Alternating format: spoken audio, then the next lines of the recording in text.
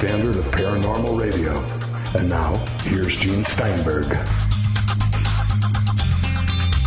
Our co-host this week is Greg Bishop. A reminder to listeners, starting July 11th, the Paracast will be heard on local stations in the United States from the GCN radio network.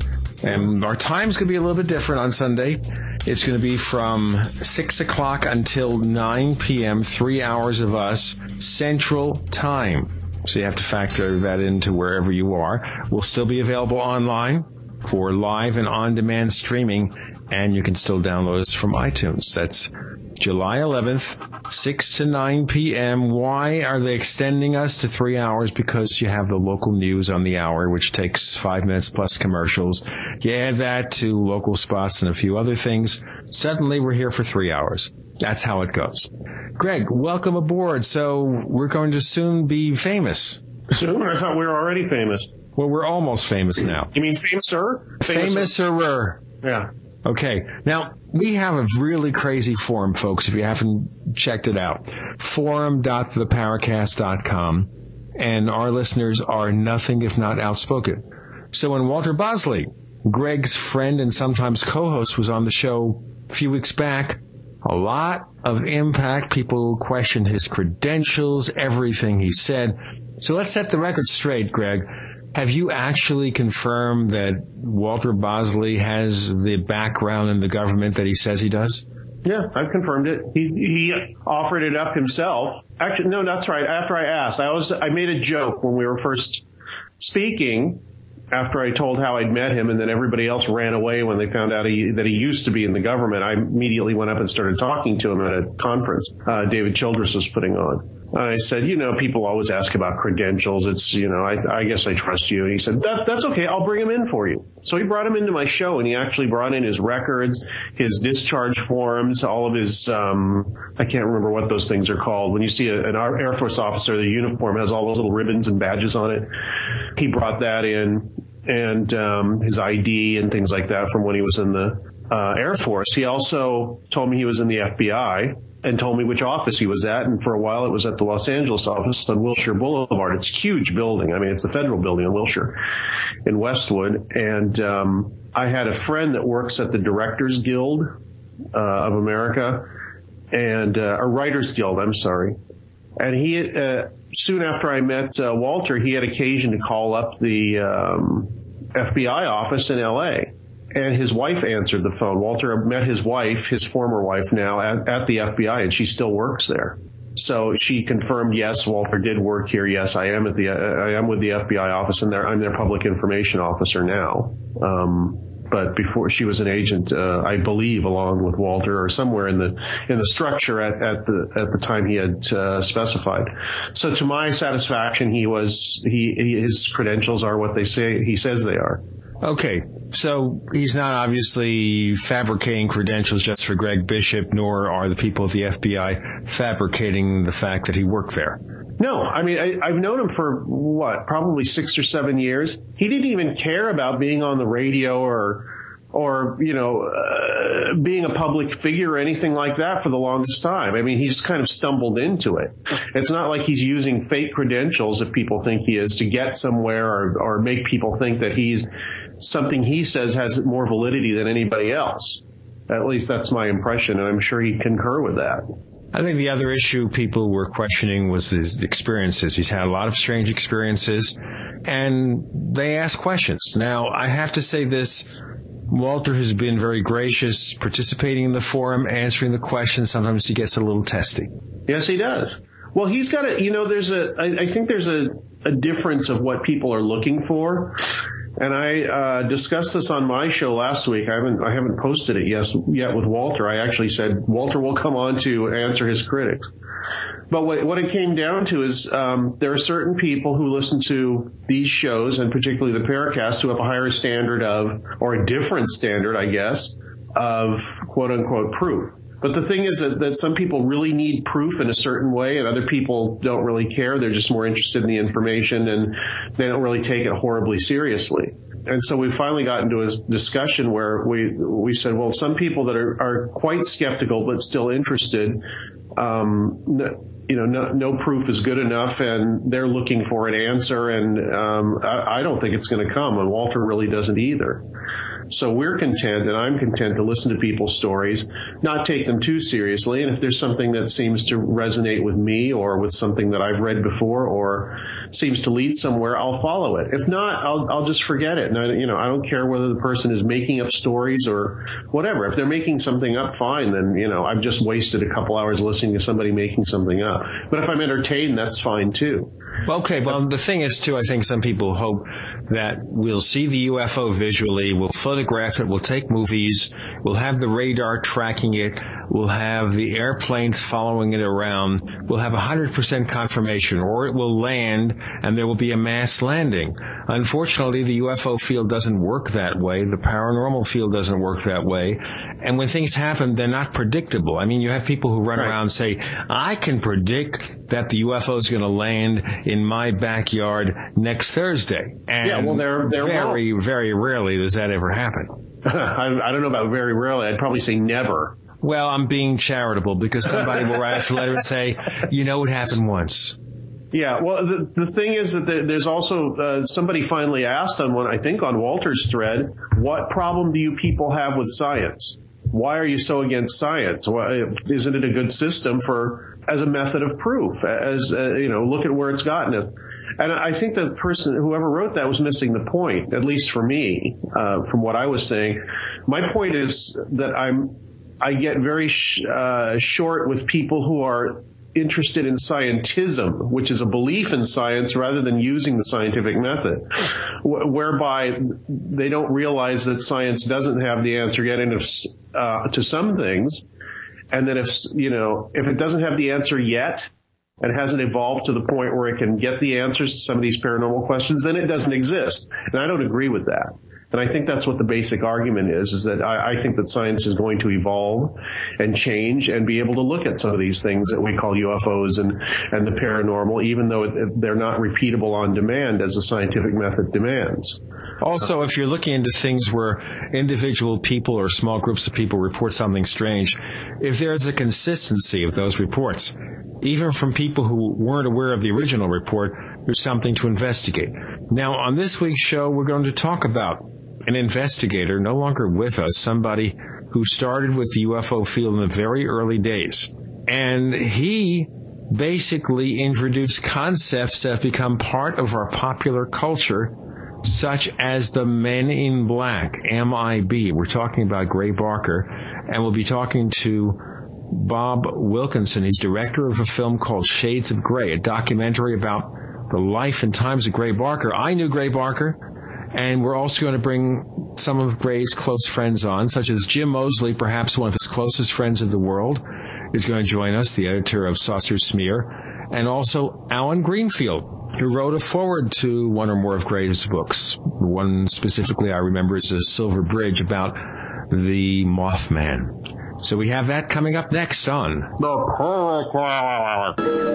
I have a feeling we're not in Kansas anymore. Hi, this is Tamar from Namecheap. We're a domain name and web hosting company, and we really care about our customers. With domain name purchases, Namecheap offers free SSL and free WhoisGuard for a year to protect your identity from spammers. We won't bother you with unwanted messaging in your inbox or upon checkout, but most importantly, we care about you, our customers. Your satisfaction and happiness is our primary focus because your support means so much to us. If you'd like to learn more, please visit us at radio.namecheap.com for web hosting and domain name specials. You can also follow us on Twitter at twitter.com/Namecheap, where we host many great contests, or become a fan of ours on Facebook at facebook.com/Namecheap. See you online.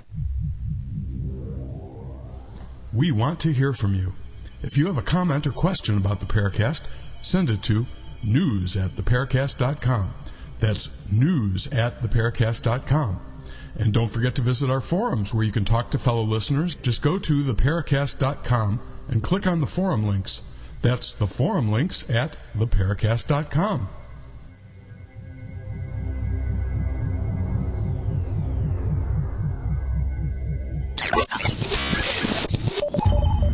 You're in the Paracast. You never know what's going to happen next. Bob Wilkinson is director of a feature-length film called Shades of Grey. Bob, what attracted you to the life of Gray Barker? Well, I ran across him in a book here. It was titled Way Out in West Virginia. And I noticed, he left behind this large volume of work, papers, up at the Clarksburg Harrison County Public Library. I guess he sold some of his publications to them while he was alive. And I made a drive up. It's in my backyard. I'm from West Virginia, live here. And it's just a 2-hour drive for me. Drove up and started reading through the papers and became interested in Barker and the UFO field. But why make a film? Why make a film? Well, I find Gray Barker a very fascinating man. I think with his body of work, the large stories that he touched upon, with the Mothman, Men in Black, and Blackson County Monsters, kind of got a hand in all this. And that just kind of, drew me to it. And the more and more I've read about him, the larger the story became. And it's a multifaceted story. Okay, now why is Gray Barker important to people who are following the UFO research field? To me, it really gives you an insight into the beginnings of the UFO field, through his writings, the people, and I think with the Salsarian, I think you really get into the psychology of it and the early personalities in the field. It's really a history lesson if you go back through this. There's the writings that Barker did and the publications that he has. Now, one of those early personalities that Gray Barker got in touch with is another one of our guests, Jim Moseley. Jim, how did you meet Gray Barker? Well, in 1953, I was going around the country for several weeks in my car, preparing to write a book on flying saucers and co-author it with a man I had met, a professional writer. So I had the time and money. I started to go all around the country, out to California in the southern route and back to New Jersey in a more or less central route. And in the course of doing that, I had a list of the people that I wanted to interview, people that had written early books on the subject or had a spectacular sighting, or scientists that had made a public statement on the subject, anything like that. And I had heard of Gray Barker because of his Salsarian, and I think I was aware of the fact that he was one of the original investigators of the not Mothman, the other thing in 1952. Flatwoods, exactly. You see, what would you do without me to remember your stuff? Because I wasn't there, but I read a lot of your notes over the years, so I can fill in the blanks. Well, anyway, so be comforting. So I interviewed him, and at that time he was quite young and not drinking as much as he was later, and a little bit idealistic and so forth. It seemed maybe at the beginning he believed some of this stuff. Later on, I'm positive that he did not believe any of this stuff. But since we got along, I continued to keep in touch with him. After I made this trip, I was back in New Jersey. He lived in Clarksburg, West Virginia. It's at that time a drive of about 10 hours or so between those two places. Okay. Now, the one thing you just said, he was very idealistic early on. Obviously believed in this stuff. Later on, he disbelieved some or all of it? No, and later on he believed none of it. He lost the faith early on.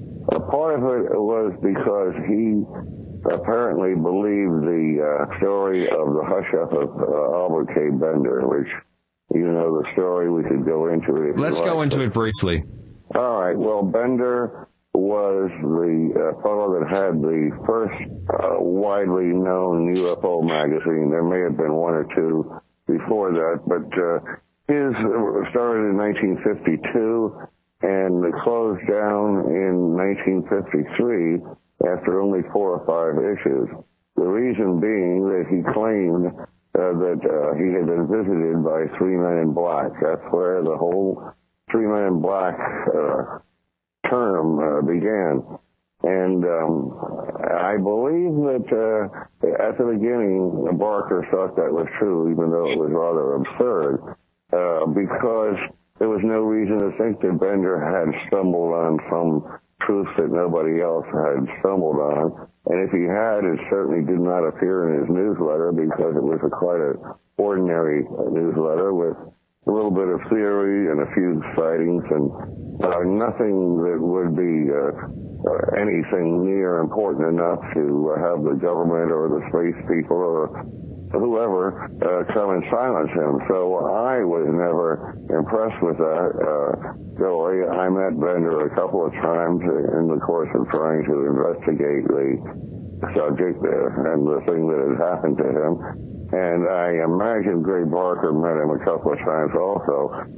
But getting back to what I'm trying to say, I think at the beginning, Barker really did think something spectacular and true had happened to Albert K. Bender. And I think over a period of time, he realized how absurd that really was and lost faith in Bender, and in doing so, lost faith in the subject. And after that, he was only an entertainer, like I am, as you can see. Am I entertaining? I hope so. Now, the thing that was kind of unusual about Bender is that later on he came out with a book, which I presume Gray Barker wrote all or most of, called Flying Saucers and the Three Men. It turned out he was a contactee.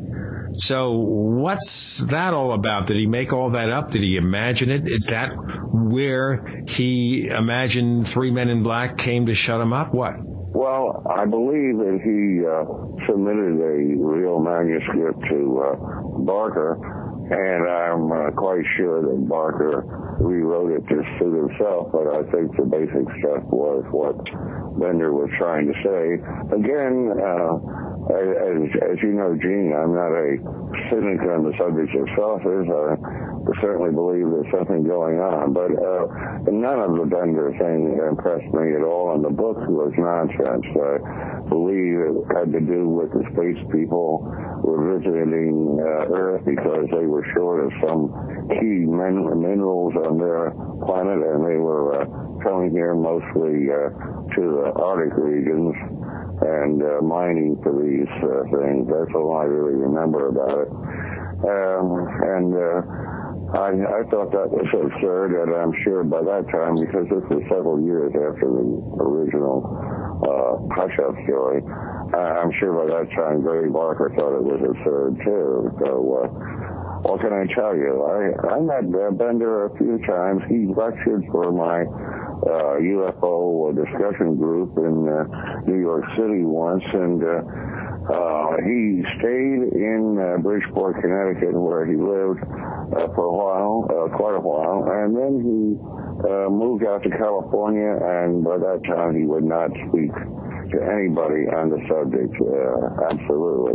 Okay, now let's go back to the beginning. So when he originally had his little UFO organization, and lots of people did that, you have an organization, you lose interest, and you do something else. Do you think he just lost interest, or do you think he really believes that someone or something came to him and told him to shut up? He wanted to go out in a flame of glory, and one thing that is not emphasized, because that kind of spoils the whole thing, before Bender got interested in saucers, he was interested in horror, and that whole genre of writing and movies and so forth. And on the walls of his little apartment were all kinds of posters of horror movies and that kind of thing. And so he had a background in fantasy. And so apparently for a while he got interested in saucers that were supposed to be real, and then perhaps he got bored with it and just wanted to go out flaming the path of glory, and did so. This is my opinion. I spoke with a few people too about Bender, and I was going to get some interviews with them, and they agreed to the interviews and then they turned it down.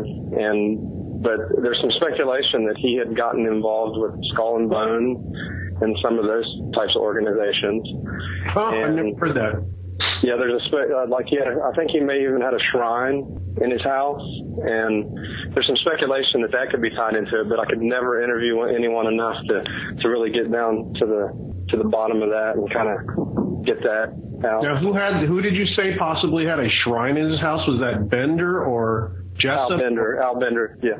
Oh, well, Al Bender had a room in his house, and I'm sure that one of the guests probably saw it, that had a bunch of horror stuff, he said, stuck on the walls, and there's pictures of it. There's skeletons and masks and things like that.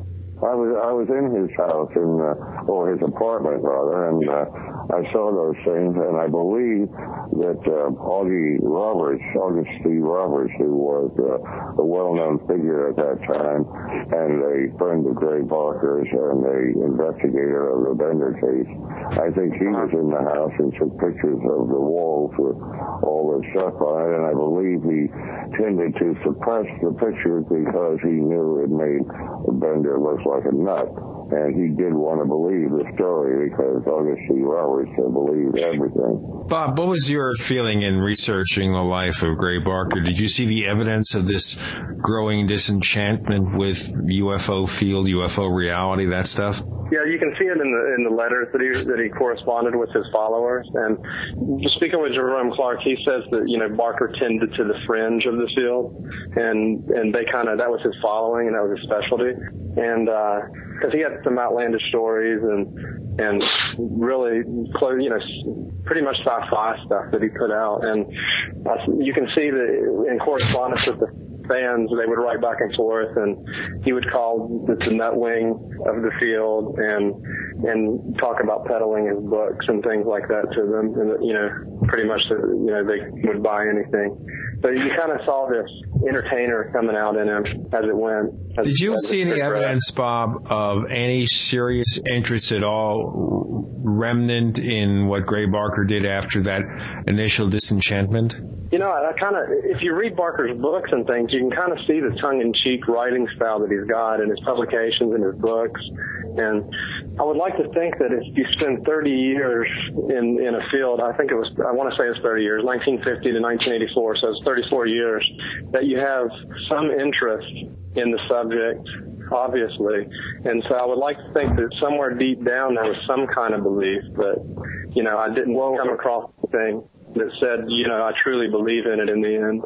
Well, let me interrupt you just to say this. I think it's very simple, and it took me a long time to figure this out. I knew Barker very well, as I think you all know. He considered himself an entertainment. He wanted to put a sense of wonderment in people's lives. As a child and as a young man, he, just like Bender, had been interested in horror movies, horror masks, acting out, horror skits. That was his background. I hadn't thought of it before, but in a way, very much like Albert K. Bender.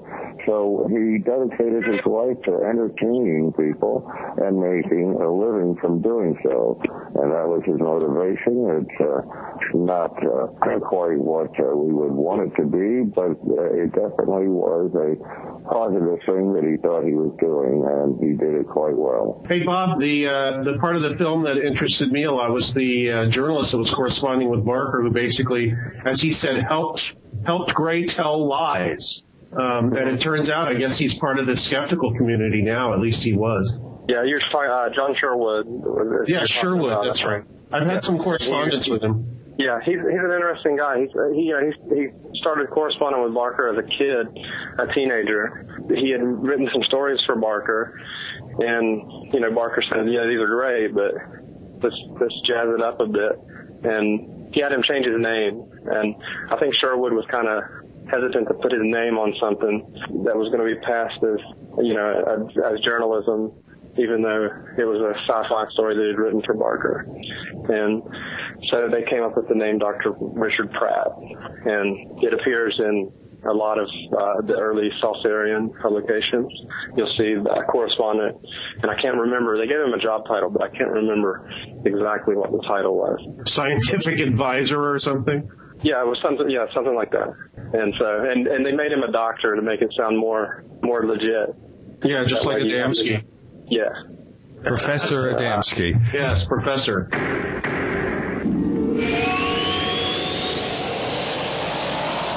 Picture this. You're on the phone with a client or colleague trying to explain something visual. A PowerPoint, a keynote presentation, a website. But it's frustrating because they can't see what you're talking about. The solution? Good news. They can if you invite them to an online meeting using GoToMeeting. Then they can see your computer desktop on their computer screen, so you can show them what you're talking about. I use GoToMeeting all the time to collaborate with colleagues and with clients. You can try GoToMeeting free for 30 days, but you must visit GoToMeeting/podcasts. That's GoToMeeting.com/podcasts for a free 30-day trial. This is the Paracast. You never know what's going to happen next. We have Greg Bishop as our co-host. We're talking about the life and times of Gray Barker, who was either a very well-known UFO researcher or an entertainer or both. We have Bob Wilkinson. He was director of a feature-length film about Gray called Shades of Gray.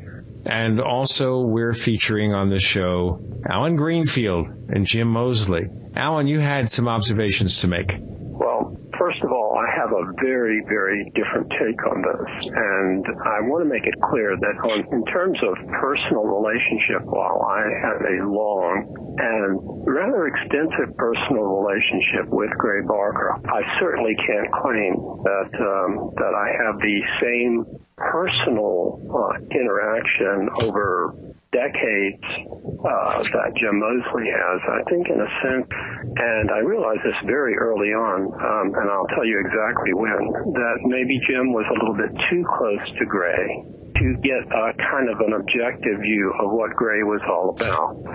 First of all, I don't consider there to be a sharp line between that which is, quote, real and that which is, quote, fictional. And I don't think Gray did either. He was part folklorist, part entertainer, and part looking for the strange in the universe, walking on the wild side in many different senses.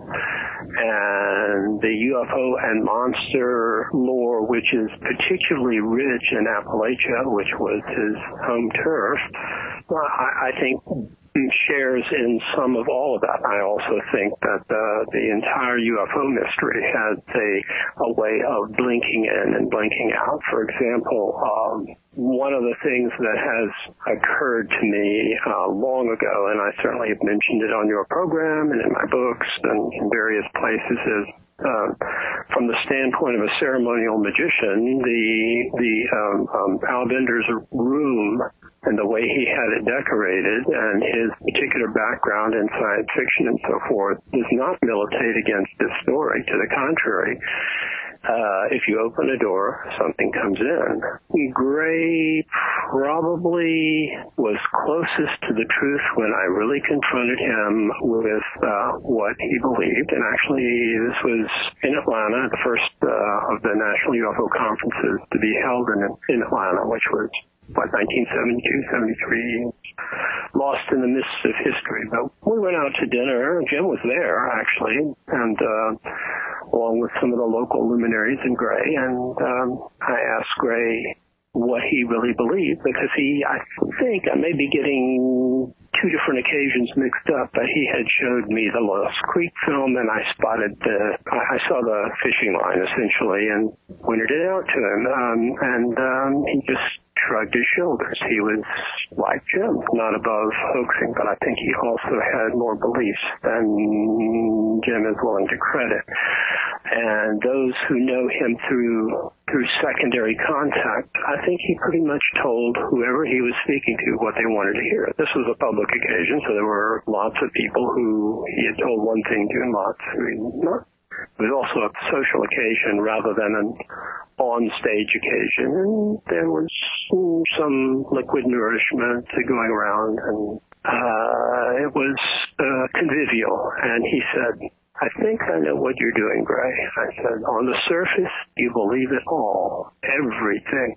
even back then, you put Tim Beckley to shame in terms of all the stuff you're willing to countenance. And he got a blank look on his face. He knew what I meant, and I got closer to him and I said, but under that, you're saying to yourself, all this is hooey, I know it, I'm just an entertainer. And he got this sort of enigmatic but flickering in his eyes. A lot of people he told that to. People that he was close to and trusted not to spoil the game. And I said, but under that is Gray, who comes out of the primeval Appalachian folkloric tradition where fact and fiction are intermixed in such a way that it's impossible to separate one out from the other. And I think it's closer to the truth to say, you believe it all. And he just smiled, but it was not a smile of sarcasm or cynicism. It was a smile of recognition. I can't say that for sure, but that's what I honestly think is true. Now, with Jim, when they were, hanging out together, and as Jim details in his Two Little Red book, and I would urge people to dust off a copy, it was shockingly close to the truth, I remember. Yeah, which it is. Gene, I have to say, well-named book, which is, I think the only flaw is anything from Prometheus Press, ufologists are afraid to touch. And that's like religious people are afraid to touch it. And, of course, I don't have a belief in UFOs. I simply think the preponderance of the evidence is there's something to this. I think Gray thought that, too. But he also knew there was a lot that was hokey and a lot that was very, very entertaining. And Gray Barker, the double entendre from the title of the movie, which I haven't seen, by the way, but would love to have a DVD of. He lived in shades of gray, not in black and white. Jim seems to paint him in black and white. I've had 2 occasions to reevaluate Gray since he passed away. And one was in preparing for the National UFO Conference the second time in Atlanta in 1994, I believe it was. And Jim was to receive our first, perhaps only, at our banquet, the first Gray Barker Lifetime Achievement Memorial Award. And, of course, I did some research on Gray at that time, looking back over not so much our personal relationship, which was 20-some odd years, but over his written works, his pseudonymous written works, some of the works not designed to be seen by others, like UFO 69, you know that one, Gene, you introduced me to it. Other things that he did, had an outrageously good sense of humor, was a fair to middling poet.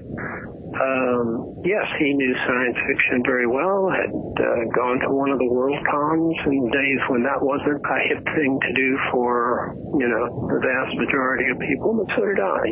That was, I can relate to that. That doesn't mean that science fiction doesn't mean one doesn't have a sense of science, of discovery. Science fiction in many ways anticipates things. The best comparison that I can make, I'm skipping one other thing. I had occasion about 2 years ago to review the whole career of Gray Barker once again, and sort of outside of the fact that Jim Moseley and I are friends and have talked about Gray a lot, and Gray was my friend, but to review it because I had been asked by the person republishing The Silver Bridge, which I think is a far, far underestimated book, and which at the time, that was the point at which I realized that Jim wasn't getting what Gray was doing, and I thought that I was, and I told Gray what I thought of it, and he said, "You've got it. I want you to do the introduction. I want you to do the editing." I did a terrible introduction. I was a kid then, and my writing style had not gotten perfected. So here was another chance with a different publisher to write a new introduction, and I did. And it gets much closer to what I really think about Gray Barker and what I think he was trying to convey in The Silver Bridge, which is a lot closer to who he really was, than, let's say, they knew too much about flying saucers, which intermixes fantasy and reality very freely, and I think not in a distasteful way. It wasn't a scientific book. It wasn't designed to be. Certainly The Silver Bridge was. And again, when I was asked to write an introduction to what I understand will be out before the end of this year, and it's a first-time introduction to the republication of what is more or less the last thing Gray had published in his lifetime. There was one book, I think, that was published either posthumously or while he was busy dying slowly. It's called Imbibe, the Terror Among Us, and I had the honor of being asked to write an introduction to that, and I labeled it, not alone, the ultimate postmodern novel. Is it a novel? Is it a docudrama? Yeah. And I would compare that perspective, the perspective that I have, and I think even more so the perspective that Gray has in his works, which, notice, I think in present tense, for the works live on, to something that my eldest son, Alex, knows a great deal about, because he was the head writer for some of the World Wrestling Entertainment for a couple of years. And, of course, everybody assumed that professional wrestling is not only, these days especially, is not only flamboyantly hoaxed, but it is more outrageous as the years go by in order to continue to get the enormous audience that it gets. But I got a new perspective from dealing, with someone directly inside that, and I realized under the story of how things are rehearsed and this and that and the other is a deeper story of the strength and tragedy of these men who will do all kinds of things. And all this does not come from any one source. I have, my own sources in that area. But these are great athletes. These are great, huge, bulky men that can do some of the stunts that are best known from Cirque du Soleil type people who are, much more built for that sort of thing. Let's go past the wrestling, but we get kind of the picture here. Before we go on, Jim. Let me just make one more sentence. Let's summarize it then. There is a reality underlying that which is perfectly... Gene, I have to say something. Yeah, well, let Alan finish, and then you can say it. Alan, please finish. All right. Give me 30 more seconds, I'll be done, and I'll be quiet. Just as with the wrestling, which is staged, there is also a great deal of athletic effort, art, and reality, gut-level reality, which has cost some people their lives, quite a few actually in recent years. There is a reality underlying, if you're inside of the subject, the UFO mystery, which I think those who see it up close, they know the theater of it, but they also know the reality of it. What the Gray Barker Project said, can I quote one paragraph, and then I'll be very, very quiet until you call upon me again? One paragraph? One paragraph. The ultimate postmodern novel, Gray Barker's work, is an act of literary self-creation. If the postmodern novel troubled the notion of authorship, of intertextual relations, and of the margins between text and content, then the Gray Barker Archive is the most extensive, successful, and operatic postmodern novel ever written. Individual texts, plural, in the archive, present complex interplays of truth, interpolation, and indention. At the same time, the archive's insertion into public memory and the space of debate causes a seismic disturbance in the very concept of the archive. By definition, UFOs are a question of evidence. We seek evidence of their existence, but also find that all evidence produced poses questions on the nature of evidence itself.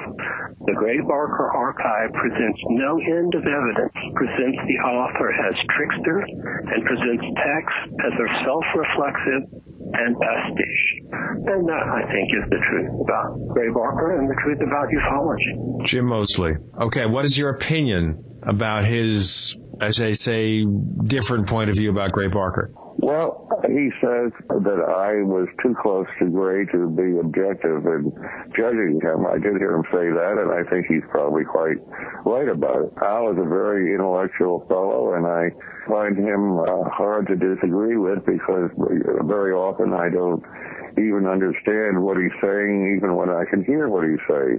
So I can't comment very much on what he just finished saying, but I'm glad he said it. Well, I also think Jim is part of the mythos as well. So, I mean, I was shaped by Jim Moseley and Gray Barker.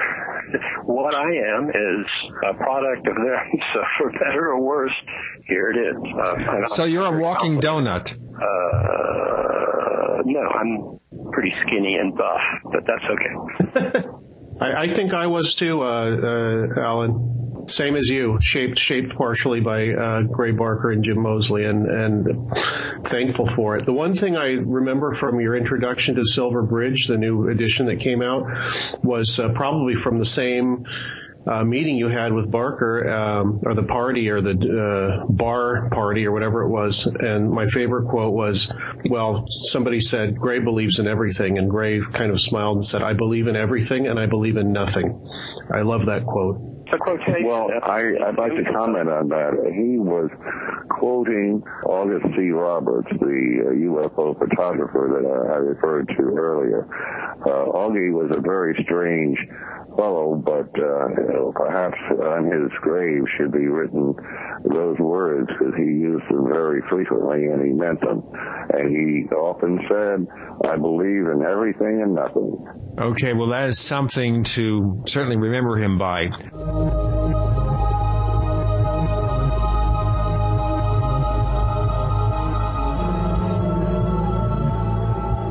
Fate magazine provides true reports of the strange and unknown. Keep up with the latest on angels and miracles, psychic phenomena, ghosts, UFOs, life after death, and much, much more.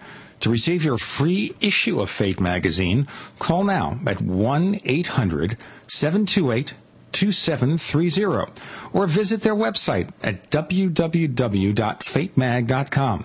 That's 1-800-728-2730 or www.fatemag.com. What are you waiting for? Your fate awaits. Hi, this is Don Ecker, and you are tuned into the Paracast. Let me tell you what, you're going to hear stuff here that you probably won't hear anywhere else. Hear that, George Snorri? Our co-host is Greg Bishop. We're featuring Bob Wilkinson, director of Shades of Gray, about the life and times of Gray Barker. Certainly an unusual, very talented figure in UFO research. Along for the ride, Alan Greenfield and Jim Moseley, both of whom knew Gray very well. Bob, so listening to Alan's kind of revisionist statement here, what is your reaction? Well, I agree with the folklorist aspect of it, and I think that's ingrained in our culture here in Appalachia and West Virginia, and and I've gotten in trouble for saying this on some of the interviews that I've done, and the listeners kind of get on to me, but I think a lot of these stories that Gray Barker spoke about started with a grain of truth, whether it be someone, he gathered the story from someone as a reporter, and it kind of grew from there. And it's not saying that something did happen on the genesis of these stories, whether it be someone's making them up or they had a genuine experience. And I think Gray Barker took that and he ran with it. So I do see him as a folklorist because he's gathering these stories, and a lot of them have grown to where they are today because of Gray Barker. And that's central to understanding Appalachia, really. Let's look at the Men in Black, okay? So certainly we have the original Albert K. Bender story, and they knew too much about flying saucers, where he is supposedly visited by 3 men in black, told to shut up because he found out the truth about UFOs. But the Men in Black has taken on a life of its own. Can you talk about that, Bob? If you go back to Gray's early books, I think he's talking about you have this secret and you can't let it out or it'll get you into trouble. And, it's grown into this friendly movie that it is today. And, it's not the same. I think Gray Barker was more, as Jim and everyone has talked about, his background is in horror and science fiction. He liked that as a kid. And I think he was writing it's a book about terror. Today it's grown into these blockbuster movies, and they're about to make part 3 on the Men in Black. But I think that it had to resonate with Gray because of his life. And I think he did have that side of him where he had a secret of his own, and he couldn't, especially living in West Virginia, Appalachia, that secret couldn't come out. And as someone in the documentary said, I think it was the curator of his collection, it's better to be known as the UFO guy in small town Appalachia. So I think the Men in Black resonated with him in that sense. Okay, but Men in Black, do you cover in your documentary the history of where that went, or just leave it to the extent of Gray Barker's participation in spreading the mythology?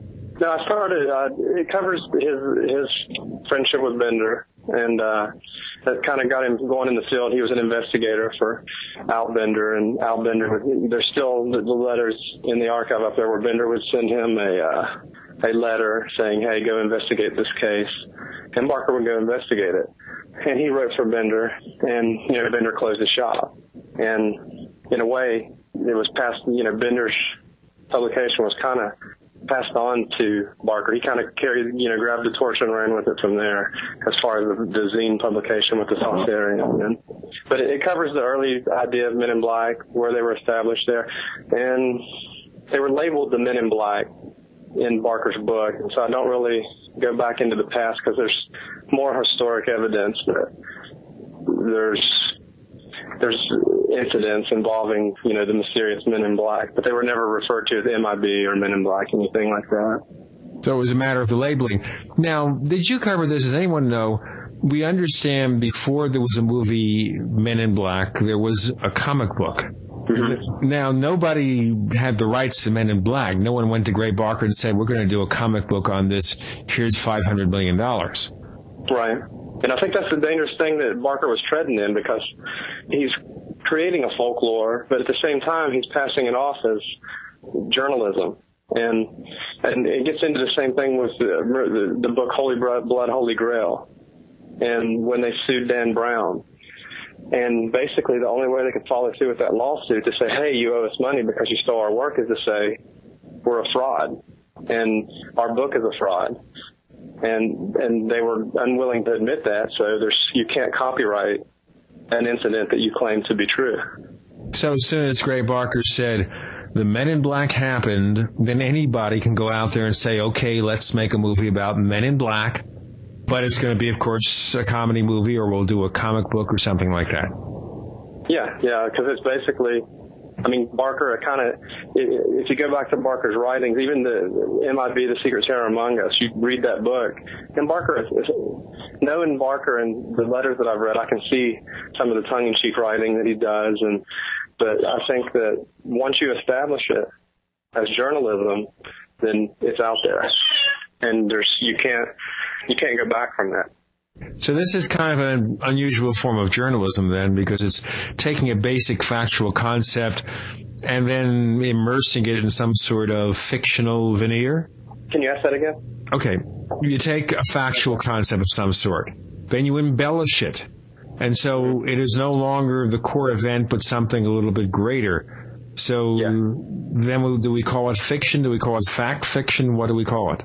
Historiography is the correct term. All movies about history, ipso facto, are abridged and embellished, but they're not necessarily untrue. The History Channel for a while had, I don't know how accurate the History Channel's documentaries are, but they do a documentary and then they show the movie about the same era. And of course there are differences in the film. So does that make the film untrue? It depends on how you define it. The movie Pearl Harbor isn't exactly an account of how things went on, although it has a documentary style. But certainly Pearl Harbor occurred.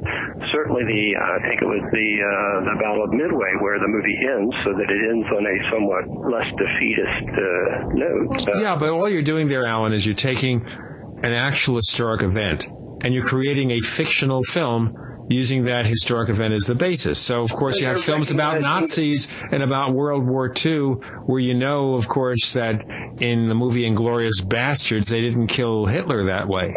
Yes, that's quite true, and that's carrying it a bit further.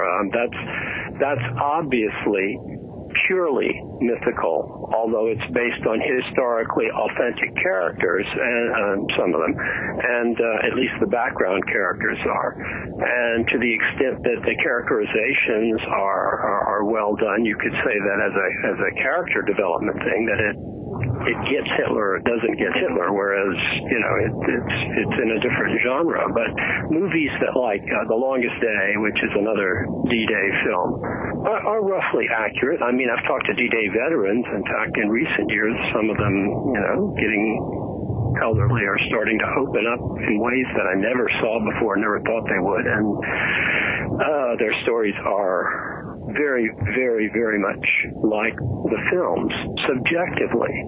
I think film is a subjective medium. It's meant to be. It's meant to be absorbed in a visual, auditory sort of way, as opposed to, let's say, an historical, a history in a book, which is designed to be factual, even to the point of being boring, but nevertheless has the minutiae correct. Sometimes that's missing the forest before the trees, and there is something to be said for the historical novel and the historical projection in film as getting to the inner gut level truth of something rather than simply recitation of the facts. And I think that was the channel that Gray was on. He knew the feel and could successfully, as few writers in ufology have been able to do, the feel of being around a spooky case, whether it's a monster case or a UFO case or even a contact case. The eerie feeling involved in it is part and parcel of the mystery. Simply to recite it in a Dr. Hynek sort of manner and evaluate it is kind of missing the experiential part of it. Gray never missed the experiential part of it. And I think that is probably just as important as getting all the quote facts packed down, because ultimately an experience in the field is like a car wreck. You're never really going to know for sure if it happened exactly the way any given witness says it. Well, it's even become more so nowadays, of course, if you listen to the political talking heads on cable TV. They are so diametrically opposed in their interpretation of events, you have no clue what's going on. Yeah, it raises questions about all of history, doesn't it? I mean, if you watch the three news channels, if you go to what I call the commie channel, MSNBC, you get one interpretation. You get and I don't say that unlovingly, I'm a fan of the commie channel. You go to Fox News, the news in quotes there, and you get the Tea Party view of world history. You go to CNN, it's somewhere in between, but it nevertheless is a corporate opinion, and there are things that are said and things that are not said. And even on this program, there are things, that I can't say in the way that I would like to say them because they've become politically incorrect. There are words that we're expunging from the English language that hit the gut rather than the brain. And I think that there are if you take a given news event and go through that permutation, you're going to get totally different interpretations. Well, which one is true? Probably none of them, and probably all of them. And I think the recognition that the scientist in the white coat behind the glass pane can observe reality went out with Heisenberg, and we need to acknowledge that. It's simply, there may be an objective reality out there. I am inclined to think that there is. But our access to it is limited by our senses and our little hairy biped brains. And our instruments. Yeah, exactly. Well, our instruments are extensions of our brain can't go, and we design the instruments according to what we're capable of reading, So it really begs the question, what do we really know? I think we can only approximate truth, and truth always involves both the objective truth and the subjective truth. Both of them are truths. I mean, there are people who've approached very closely long before Gray Barker. Carl Jung came very close to dealing with that. But the fact is that the information that was available to Jung when he addressed UFOs was limited. I think Festinger and his crew, who are the founders of the notion of cognitive dissonance, and when prophecy fails, get very close to as close to truth as we can get. The book is often considered a debunking book. I don't consider either a modern myth, Jung's a modern myth, or Festinger et al.'s When Prophecy Fails to be negative. I consider them to be actually increases our understanding of the subjective nature of what we're dealing with. Yeah, it's with regard to Barker, it seems like, and anybody could respond to this, is that he was mining that area that is very important, like you just said, of the subjective, because we're emotional and intellectual creatures, reasoning and emotional creatures, and you have to address both sides of that when speaking about anything. I guess particularly the UFO subject, where still not much more is known than when it first burst on the scene. Yeah, exactly. Jim, you have any reaction about this chatter? I think that last point was very well made.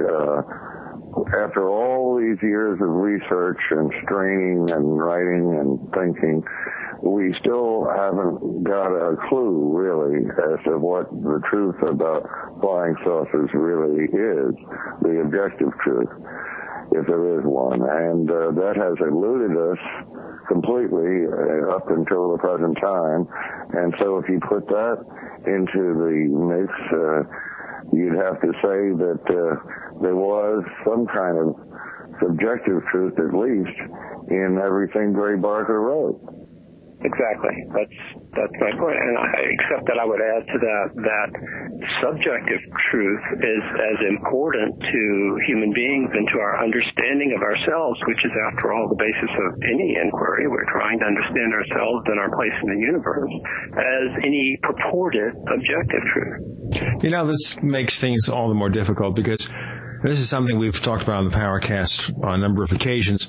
People expect to have answers, black and white, Reader's Digest versions. And as soon as you start mentioning the various shades of gray, to mention the title of this documentary, it becomes very difficult to convey that message to people. It may be difficult, but that's what is necessary. People are looking for Klaatu, and it depends on which version of Klaatu you want. Either one is very questionable. I think we can make a great deal of progress on the subjective truth, the reality of man meets alien. No double entendre intended, although we might go in that direction as well. The fear of the alien, the attraction to the alien, the power of the other. We can get a lot further with that. That's something we're able to feel in in the visceral sense and articulate much better than an objective truth that, assuming there is one, and again, I tend to think that there is, it may be beyond our comprehension, and we may in fact have to only understand it to the extent that we are capable of it.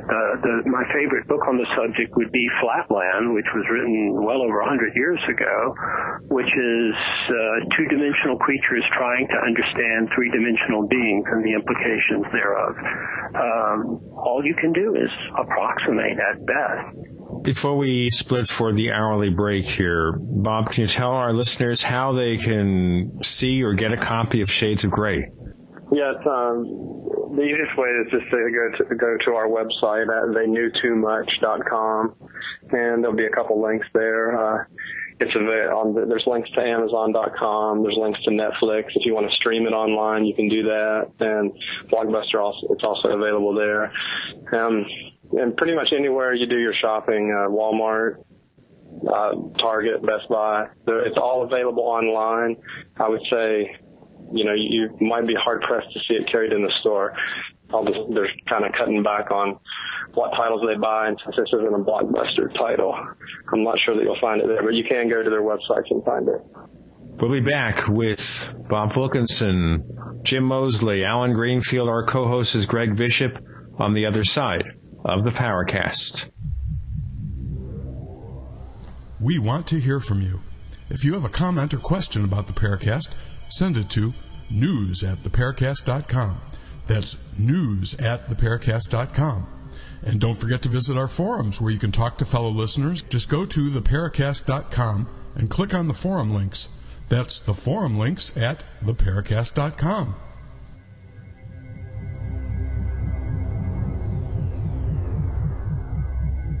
Welcome back to the Paracast with Gene Steinberg and David Bieding.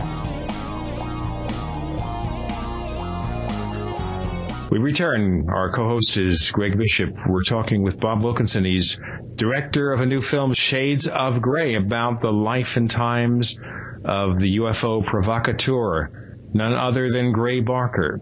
Two of his close friends are with us as well, Jim Moseley and Alan Greenfield. Yeah, I had a question for Jim, and I'll knowing that he may be picking up every other word, I'll try to, let me give the background just briefly. Beckley and I did an episode of the late and semi-lamented UFO hunters on the Men in Black last year, or last season, as it turns out, which we knew at the time. And there was... They left out some stuff, but they treated me very nicely. That was the second time I was on there. Very nice folks, although their level of comprehension of what's really going on is less than perfect. And also, surprise. Yeah, well, they also left out my own one and only Men in Black case, which I find curious. But they did have on, I had mentioned that one of the photos that you can at least rely is, not a posed shot, appeared originally in Saucer News. And Beckley, it's the one where this mafiosi type guy is shadowing the Jack and Mary Robinson's, God rest their souls, apartment. Okay, we should mention that Jack and Mary Robinson, we should mention who they were. UFO researchers that were close with Jim Moseley. Yeah. And friends of mine. Okay. And friends of mine as well. And friends of Yona Fortner, which is a whole episode in and of itself, I think more important than anybody realizes. But in any case, the photo, as I had understood it over the years, was taken by Jim Moseley, as it was shown by Mr. UFO, my good friend Tim, and he is indeed. He described it as he took the photo. So I wonder if Jim would clarify who actually took the photo. Was it Jim, or was it Tim? I recall the following situation. There was something peculiar going on in the block in Jersey City where Jack and Mary Robinson lived. And I cannot remember the details, but I remember Tim, Beckley, and I driving by that block a couple of times. I don't remember who was driving and who took the picture. I don't know if it makes any difference, but there was a strange fellow sort of half hiding in a doorway. I remember he was very well dressed, and it was winter or at least cold weather. He had on a very expensive looking overcoat. And we took his picture as he stood in that doorway. Now, the whole connection to the Men in Black is actually rather absurd because I can't imagine that there was any. The best objective thought that we ever came up with was that there was perhaps a bookie joint in that block, and this fellow might have been the lookout standing outside of the place, but it had obviously nothing whatever to do with with the Robinsons or with flying saucers, but the picture is genuine as far as that goes. Yeah, I was just wondering, because I had recalled at the time, and my memory on that may be faulty, that you had said you took the photo and Tim was with you, and the way it got on TV was the other way around, and you didn't get mentioned at all, although I had sort of urged that was, assuming that it is of more significance than you yourself think it is. The reason I considered it to be a reliable case of whatever it is because you were watching Tim was watching you, and I don't think that it was a hoax or a got-up photo. A nefarious-looking guy outside the building of where two well-known UFO investigators lived at the time. I think the term Men in Black is a loose, first of all, most of the time they're not in black. That's just the case.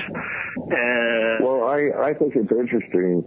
We have so many UFO pictures, especially now as technology gets better, where the picture itself is a hoax through technology of various sorts, none of which I understand. But the good thing about this picture that we're talking about is that the picture itself is absolutely genuine. The only thing wrong is the interpretation that we give to it. Well, that's not necessarily wrong. It's just that it's a matter of opinion. And my point was I consider the photo authentic because I consider you authentic. That is, I know when you're doing a hoax and when you're not. At least I think that I do. And you said it was for real and, private to me, so I took that to be, word of the law. So, okay, now we've clarified that. Let's look into Gray Barker, the hoaxer, then. Bob, can you tell us some examples of Gray Barker's pranks that you might have explored in that film? Some of them Jim would probably be better to speak about because he was there for a lot of them. And most of the stories that I gathered were from other individuals. But perhaps the most famous prank was the strafe letter that was sent to George Adamski and I believe 4 others.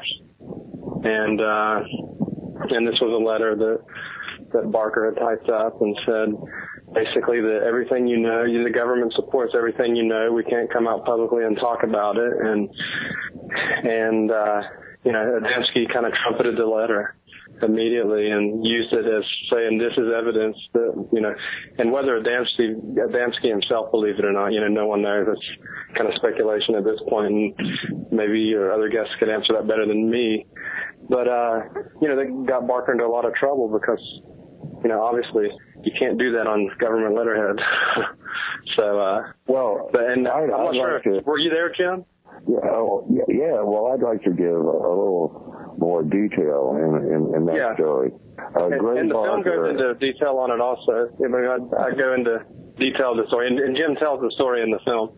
So it's Jim telling the story of the story there. But Gray Barker knew a young man whose father was high in the State Department.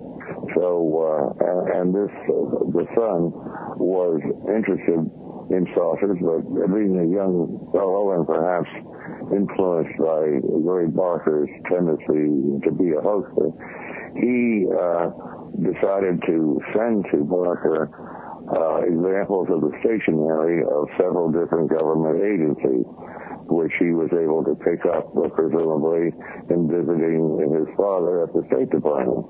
And so I don't remember now, I couldn't list to you offhand what these approximately 7 different letterheads were, but one of them was the State Department.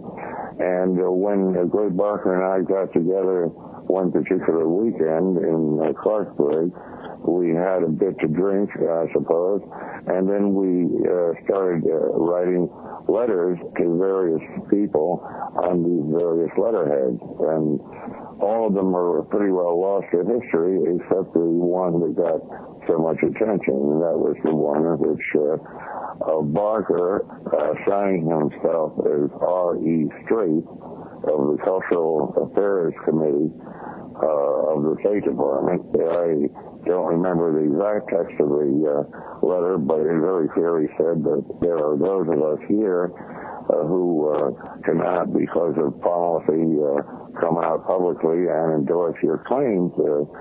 Speaking, of course, to Adamski, we cannot publicly endorse your claims, but we do have feelings toward your activities which are positive rather than negative.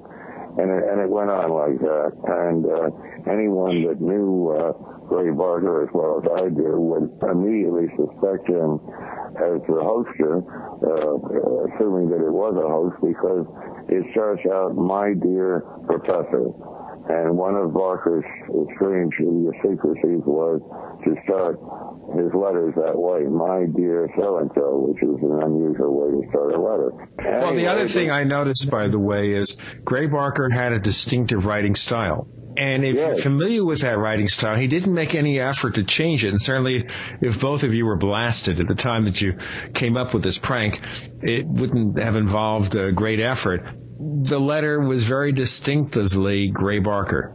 That is absolutely true. But the interesting thing was that when George Adamski received this, I would imagine he must have realized it was a hoax, but I don't think that bothered him very much, because it certainly wasn't his hoax. He really did receive this letter, and he publicized it just as widely as he possibly could, which I don't blame him for doing. Well, the government was not at all happy about that, and I believe the FBI at some point visited Adamski, told him that the letter was a fake, and to stop publicizing it, which, of course, made Adamski publicize it more.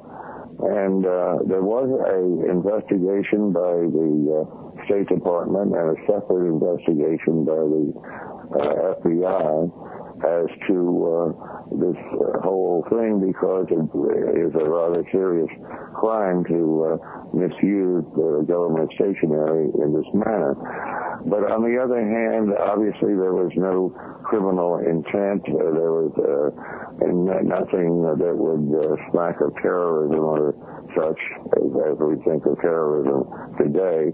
And I rather imagine, although I can't prove it, that this young man must have told his father about what happened, and his father, still being in the State Department, passed the word that a more thorough investigation was not needed because of the circumstances involved, and the investigation, I would say, was squashed at some point and did not proceed.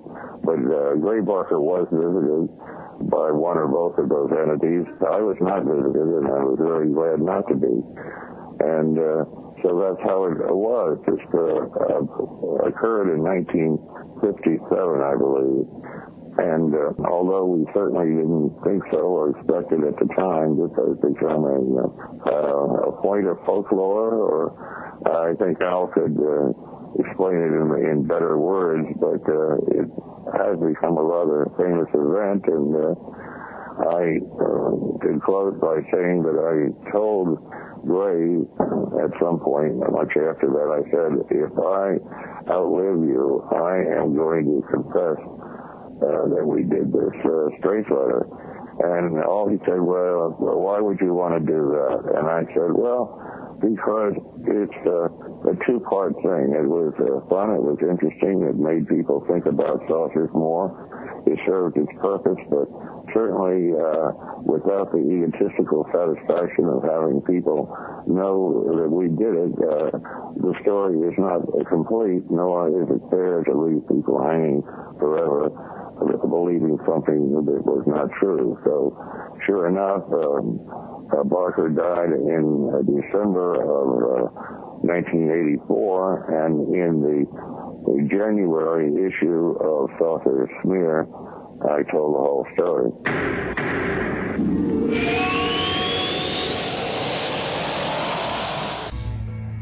Is there a secret UFO agenda? Do strange creatures from the darkest corners of the mind roam the earth? Is there evidence for mind control, time travel, or devious government conspiracies? Find out the inside scoop on the latest conspiracies, paranormal activity, and Fortean phenomena when you subscribe to Tim Beckley's Conspiracy Journal. It's jam-packed with stories, special book and DVD promotions, and the best news, it's absolutely free, sent right to your mailbox. Plus, a bonus free email newsletter sent out every Friday. Simply send an email with your name and address to MrUFO@webtv.net. That's MrUFO@webtv.net. Find out what they don't want you to know.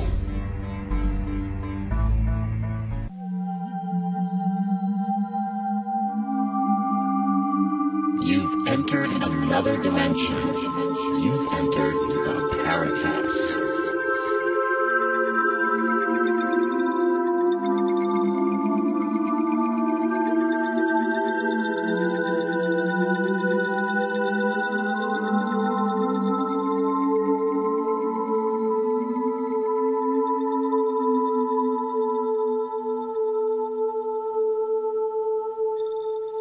We are talking to Bob Wilkinson. He's director of a feature-length film about Gray Barker, Shades of Gray. The co-host is Greg Bishop. Our guests, people who knew Gray Barker very well, Alan Greenfield and Jim Moseley. Now, in the film, Bob, did you unearth information that people maybe in general didn't know about Gray Barker? I don't know that it's information that wasn't known. I think it was information that wasn't widely known, and that would be with his lifestyle. Barker was a closeted gay man that I don't think was well known outside of his close circle. I think he kept that secret in pretty tight. And to me, I think that part of his life is central to understanding Gray Barker, the character. And I think that the UFO writings and the investigation simply enabled him to exist in the society he existed in. And I think, for me, I can't imagine living today in Appalachia, in West Virginia, and to be a gay man, much less 1950s, 60s rural Appalachia. And so I think that to me there has to be a connection with that and the idea of the Men in Black to him. And I think that's why the whole story that he put out there resonated so much with him. And I think that for some reason, and I don't know why, he was stuck here in West Virginia, and I believe he could have been one of the big writers of that time, and whether it be the sci-fi genre, horror, I think he could have been one of the top writers. But for some reason or another, he stayed in West Virginia. And in that period, without the technology we have today with the internet and communication, there was just no way to kind of propel himself on a national stage. What was the UFO field then, his national stage or attempt to achieve that kind of recognition? Yeah, I think so. I think he enjoyed that. I think because, he was well known, and when he would go to conferences, he was one of the names that people would go to for expertise. And I think he did kind of enjoy that. And, it's with me, I'm speaking on pure speculation because I've never got to speak to Barker. And that's the one thing in the film that I really wish I could have. I wish I would have done this, 20, 25 years ago. But I'd like to add something to that. Gray Barker did not have any friends locally except some young men that he had sexual relationships with, but he did not have a social group. He kept entirely to himself. He had no name of either himself or his Saucerian publications on the door of his office. And if someone came to the door, he would literally peek through the blinds and see who it was, and in most cases he simply just wouldn't open the door. And the only friends that he had then were people in the saucer field, all of whom lived elsewhere. One of the main ones, of course, being myself, and I lived, as I said, about 10 hours drive from Clarksburg, and I got down there 2 or 3 times a year, and he got up to the New York area perhaps once a year. So he did not have a social life, and it was rather a sad thing. And I'll just end with this. I'm sure that I asked him more than once, why don't you go and move to New York City? If you were living in Greenwich Village, for instance, you would not be noticed, you would not be picked on, you would blend in with the whole culture there, and you would experience a great deal more freedom and could do more in your personal life and in your career as a writer. And the essence of his answer was, and I can understand it, he was brought up on a farm in West Virginia back in the 30s when they didn't even have electricity. They all loved the Roosevelt administration because Roosevelt's era was what finally brought them electricity out in the boondocks. And this was his background, and he couldn't go beyond it more than a certain amount. He was a college graduate, and there were many reasons that he had risen quite a bit above his family's level of education and understanding, and yet without that psychological crutch, he didn't feel comfortable. And the truth was that every time he traveled out of the state, and I was involved with some of those trips, he would tend to crack up pretty much, and he'd drink more than usual and just be miserable and psychologically out of tune. And that's why he stayed where he was and never made that move. And I think Bob Wilkinson was just alluding to the fact that it's a tragedy, and that indeed he could have made such a move, but he didn't choose to. And I can speak to that a little bit, because I'm a West Virginian. I was born here, and I've lived here all 35 years of my life, and there is something about this place that kind of sucks you in. And I don't know what it is. I really don't, and I can't place a finger on it. And a lot of West Virginians will get angry at you when you say that. Well, I'll tell you, in winter, I didn't come much in the depth of winter, but my God, that place is cold. Yeah, I love it cold, though. I can't stand the heat. I was saying when I came down to Key West for your interview, that's too hot for me. It gets too hot here in the summertime. I'm going to move to Minnesota. Well, okay. I lived 1 year in Minnesota, ladies and gentlemen, and I grew up in New York City. I was used to winter weather, but not like the winter weather you have up there. Where at night we actually had a heater attached to our car to keep it warm enough so I could start the engine in the morning. Yeah. It was like an engine tank heater, and I had this long electric cord coming down from our second story window. I lived in a second story apartment. So I think it felt like 2 years, not 1 year. Not to denigrate the people in Minnesota. Our radio network that we're joining is in Minnesota. They understand. But it just wasn't my kind of scene. Oh, I was going to say, I interviewed Jerome Clark up there, and it's the first time I've experienced my pants freezing. It was almost like you step out into that cold and your pants just freeze solid. And Jerome Clark for a second. Yeah, it was interesting because I interviewed Mr. Clark up there in December, and then 1 week later I was in Key West to interview Jim, and just the different climates. It was interesting. Well, now we'll have to see a totally different climate now, Jim, that all the oil is coming your way. Have you seen any of it yet? Well, if you read these accounts carefully, at the beginning there was a theory that the oil would make the turn to the east and come down around the Keys and then up the east coast of Florida. Nothing like that has happened yet. The closest that it has come is in the far western part of Florida, the Panhandle, and there some of the beaches have already become polluted. Whether over a longer period of time that pollution will reach the Keys and then over to the East Coast is unpredictable, but it would seem unlikely that will happen. I certainly don't worry about it. I'm not a beach person to begin with. I worry about the fact that the hurricane season began as of June 1st and is predicted to be a particularly heavy year with more named storms and more serious storms. So that is my focus at this time. The oil spill is a horrible tragedy, and even if no oil reaches the Keys, it's been written up very clearly several times recently that the economic damage to Florida's tourist industry has already occurred, and that will not be changed whether the oil gets here or not, because people think that it might, so they cancel their reservations, and that has been a very serious problem here.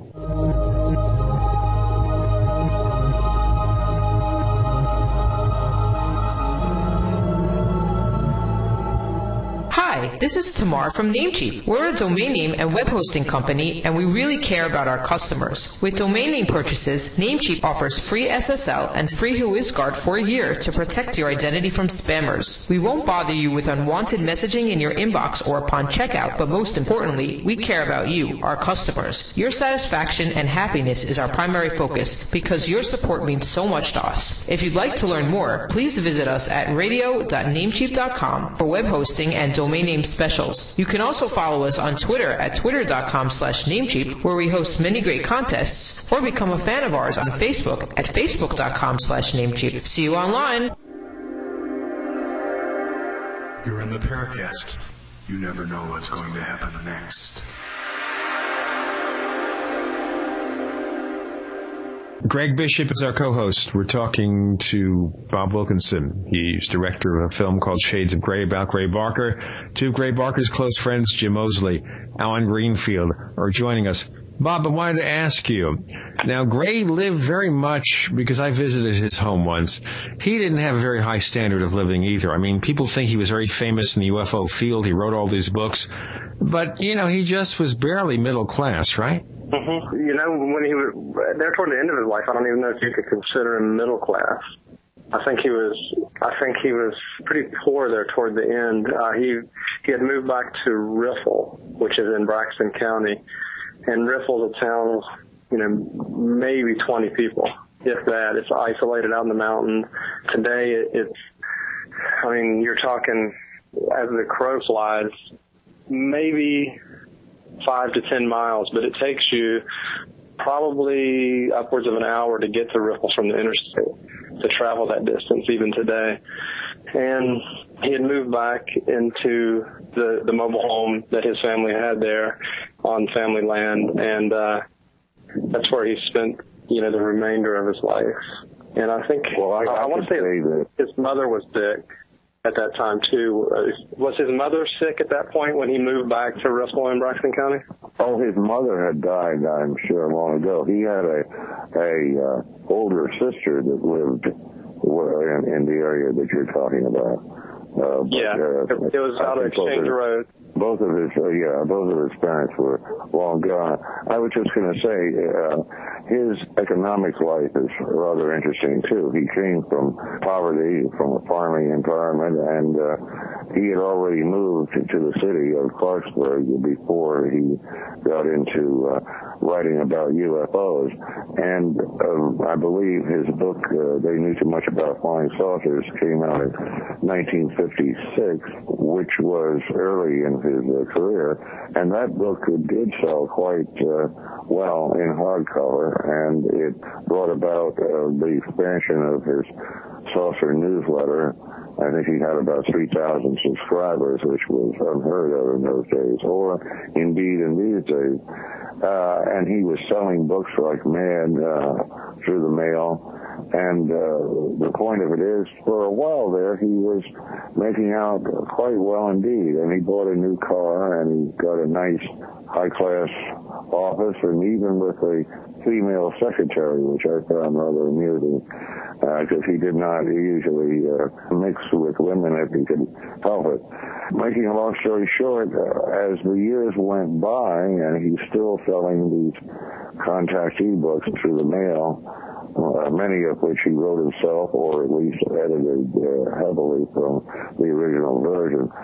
But the older people that he was mainly selling to started to perhaps die out or get tired of the same kind of books over and over and over.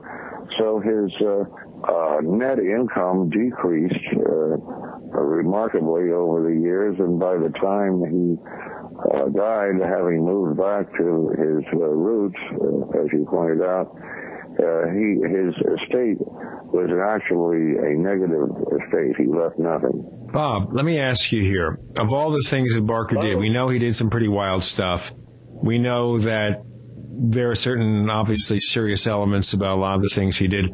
Do you know of any serious cases he investigated other than Flatwoods in 1952? What about that?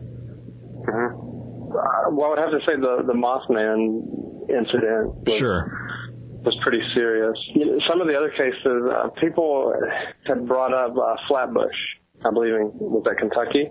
And I think there was an incident in Kentucky that he kind of investigated. There towards the end, he started sending out people interested in doing the investigations for him. He would hear of an event, and I spoke with a few people. Roger Paris was someone who would go out and do things for him early on, and when the Saucerian was being published. I think he was even attributed as being editor of the Saucerian, was Roger Paris, for like the first 5 issues. And he would send, there toward the end of his life, there was a gentleman, Richard Taylor, who would kind of, I think it became his driver, would get him to conventions and things. But I think he kind of, after the Mothman stuff, you don't see much about Barker investigating, and that was early 70s. And I think he became a collector at that point of stories. There's evidence of the archive shows. And he begins I take that back, because there was the Carlos Allende tapes. Where, you've got a good point. As he got older, he did less and less personal investigation. You've just made me think of a story that I had long forgotten.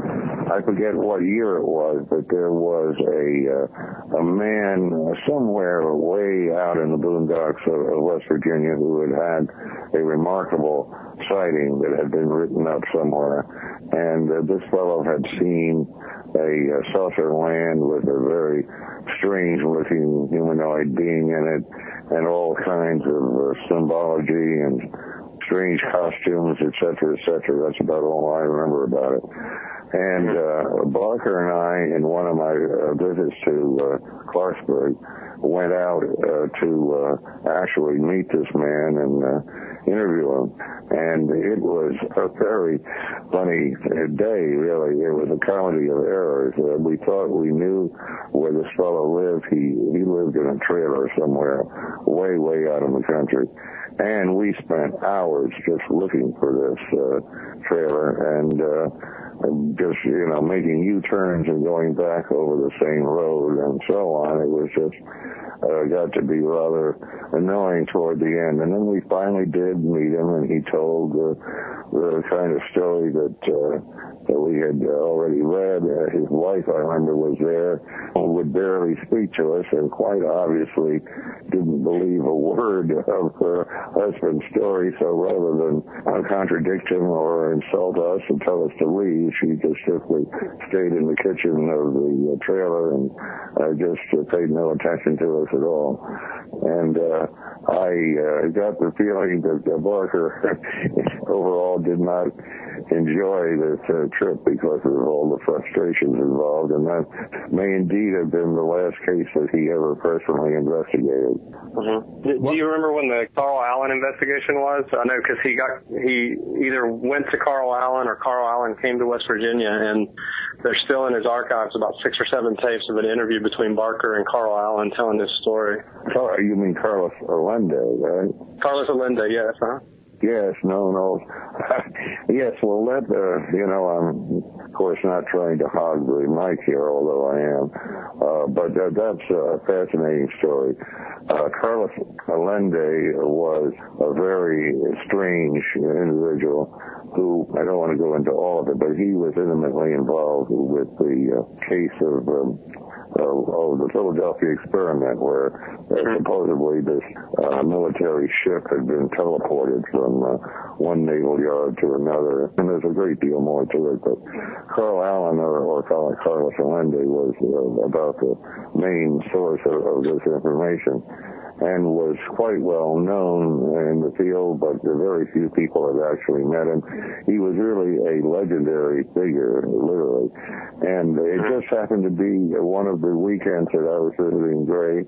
All of a sudden, Allende knocked on the door, and there he was. He had come to visit Gray Barker without any forewarning or anything of the kind. So, how can I put it? He was interesting, but hardly believable, at least not to me. All I remember is that we went out to dinner, and I paid for the dinner, and then in order to... Isn't that always as usual, Jim? You always pay for the dinner. When Jim pays, everybody pays. Yes, exactly. Well, when Jim pays, nobody pays. So that evening, he pretty well had to stay overnight in order to stay up late and tell his stories to Gray. So I paid for his motel overnight, which also sticks in my mind. And the evening went on and on. Gray and Carlos talked, and I drank because I got tired of listening to all this nonsense. And I believe Gray recorded most of it and then sold these recordings to his fans. And he was supposed to split the take with Allende, which he failed to do somehow. And then quite a long period of time, he got basically a threatening letter from Allende. I can hardly blame him, because Gray, for whatever reason, had not kept his word and had kept all the money for himself. But that was indeed a fascinating evening. Only a few other Saltair researchers ever met Allende in the flesh. But he, I suppose, eventually died. No one necessarily knows exactly when, but in his day, he was perhaps one of the most colorful people in the field. Yeah, I think in the mid to late 80s was when Allende died. Somebody may have better information. Bill Moore actually met with him a few times, and I talked to him about that. Very strange character, unfocused, rambling type. When listening to these stories from Alan and Jim, I'm struck, and Paul said, Paul Kimball is here actually. With me. I'm struck by and Paul made the comment that people probably in the 50s and 60s in ufology, particularly people like Moseley and Barker, had a sense of wonder and a sense of humor and playfulness, but a serious side as well that's missing now. And I said that, it's like in the old days, they were more like grown-ups who were playing at being kids. And right now, the people that are in the field that have any sense of humor or whatever are more like kids that never grew up. And I think that's I'd just like to add one thing there. One of the few people in the field that somehow managed to meet Carlos Allende was Edward U. Condon. Really? Head of the Condon Committee. For some reason, Carlos wanted to meet him. And I did meet the Colorado project chief in person once at his office, I suppose. And he told me his meeting was with Carlos Allende, and I asked him about it, and all I remember him saying is, well, he didn't foam at the mouth, but I really didn't believe what he had to say. It's kind of unfortunate, I think, that meeting ever took place, because Condon had every propensity to ridicule the UFO field, and he had a bias against UFOs, and long story, he should never have been put in charge of a project like that. But meeting people like Allende certainly didn't add to his positive feelings, if any, about the average Saltair believer. Paul wanted to ask Bob a question about filmmaking, because Paul is actually, as most people know, a documentary filmmaker. Hi, Bob. Paul Kimball here. I'm a documentary... Good. I'm a documentary filmmaker from up in Canada. Made a few films about UFOs and other things. I saw your film, and I just wanted to say I think it's really good. It's a tremendous subject, And I think a lot of people would look at it and think maybe this belongs on the Sci-Fi Channel or Space up in Canada. I think it actually belongs on the History Channel. Because I think it's talking more about a lost piece of Americana, that whatever UFOs might be or not be, I think the story of the people that were investigating them, looking into them, like Gray and Jim, those kinds of people, I think that's an important story to tell, and I think you told it well. So, send Gene an email. I don't know what your distribution is like, but if you're not in Canada, Gene can tell you how to contact me. I'd be happy to try and help. Seminole Films, they handle, and Entertainment One handles the U.S. and Canadian distribution. Oh, if you've got E1, you're covered then. So hopefully we'll see you up in Canada sooner rather than later, because it's a really good film. Hey, I appreciate it. It means a lot coming from another filmmaker. Oh, I thought you wanted to ask him something about the film. No? Oh, okay. That's what we call a cameo, ladies and gentlemen. Yes. Can you still hear me? Hello? Yes, we can hear you, Alan. Hi, Paul. I haven't communicated with you in quite a while, and I hope we can speak or write to each other sometime soon. Yeah, Jim, Greg and I are going to give you a call, I think, over the next couple of days and pester you. So I hope all's well down there. I had an accident recently where I fractured my pelvis, and I don't leave home at all for the last couple of weeks and probably another couple of weeks. So call anytime. I can guarantee you that I'll be home. Well, swift recovery to you, and we will. And I think all the listeners of the Paracast wish Jim a swift recovery.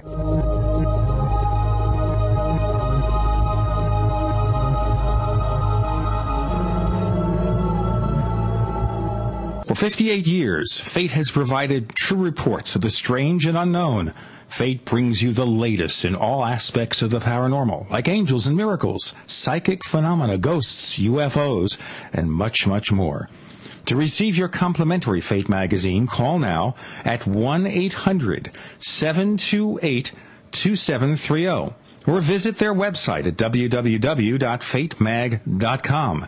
That's 1-800-728-2730 or www.fatemag.com. What are you waiting for? Your fate awaits. You're in the Paracast. You never know what's going to happen next.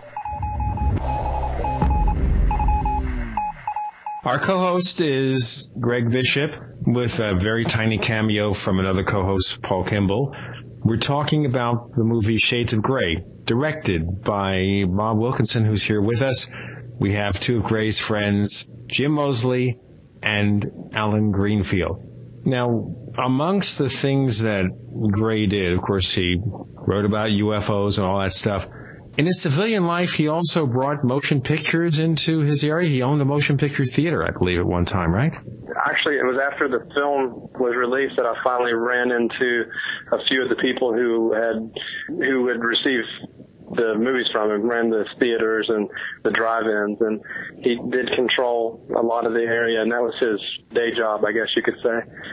And I think that all played into what Jim was talking about early, at the beginning of the show, where he did have that background in horror films and sci-fi, and he operated in that genre a lot and in the film business. And the people who ran the theater owners had an interesting take, because I just happened to say, hey, did Gray Barker ever distribute any film here? And they were like, yeah, I remember him, real tall guy, awkward. And they're like, yeah, he was a weird guy. And so it's kind of interesting to get the common West Virginians take on Gray Barker in the area. Yeah, from what I understand, he distributed blue films. Another reason that Gray Barker's income decreased over the years, because he was a film distributor in that part of West Virginia, possibly the biggest in that area.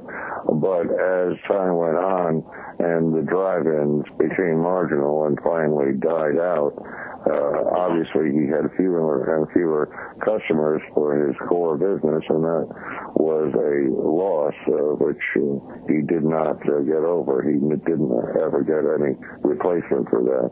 There was a time of a few years when he did rent a theater in Buchanan, which is a town a few miles from Clarksburg.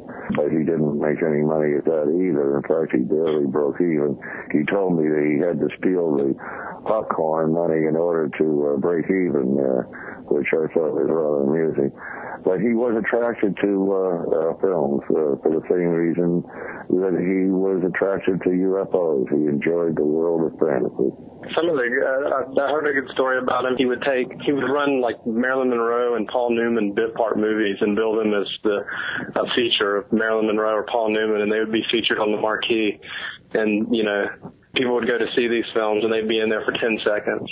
But people would continue to go see them. And so he was even I guess you could say a character as far as that business went. And Jim, was it you that told me the story about where he cut Alan Hynek out of well, yeah, it's funny. Yeah, you were just, I had a feeling you might lead me into that. Briefly, he didn't like Alan Hynek at all, simply because Hynek was too serious. I did like Hynek very much. I only met him a few times. He is my hero in the whole UFO thing. But anyway, Gray and I differed on that. And what Gray did as just his own little private joke, every time a copy of Close Encounters of the Third Kind came into his hands, and of course Hynek has a cameo role in there. He's seen very briefly.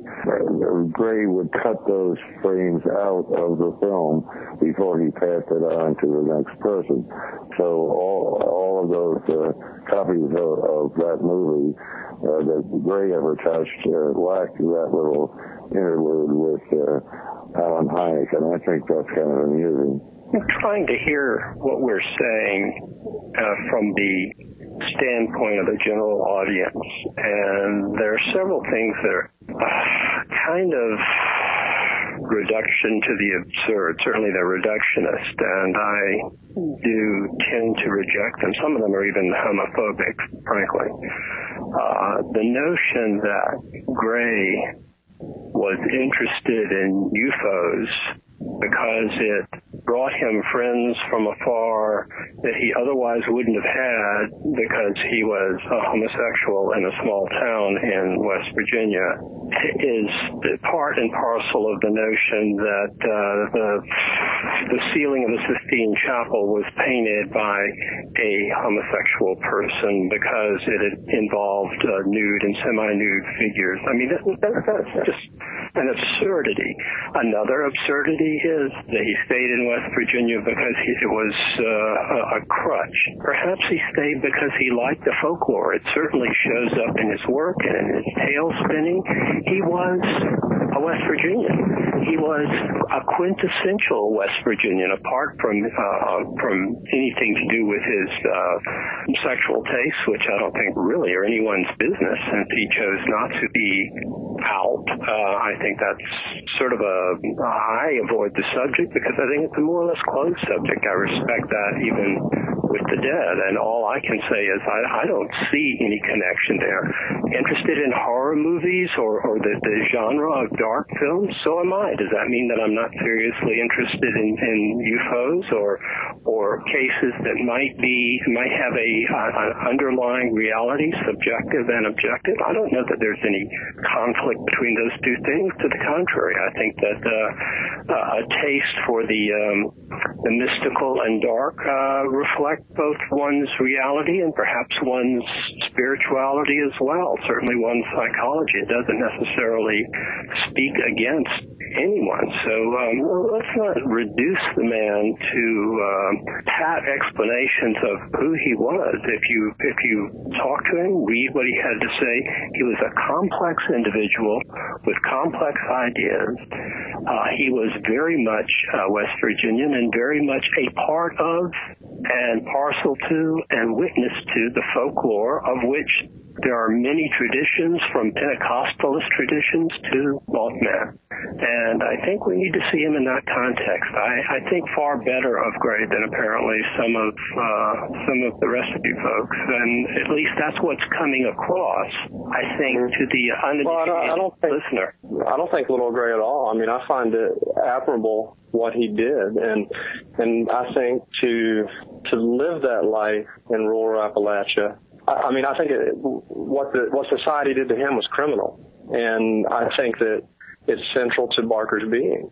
I mean, I've read through his journals, and I've read through those things, and I think you'll find in those readings that, you know, that this is something that really was central to who he was, and, you know, I can't help but believe that affected his writing. And Cinfanelli made musicals because he was a homosexual. Is that the kind of logic? No, I didn't. I'm not saying that. The tortured homosexual image is, I think, something that we had best move beyond, and I reject it out of hand. I mean, it's a separate issue. Have gay people been discriminated against in society, and have they suffered for it? Yes.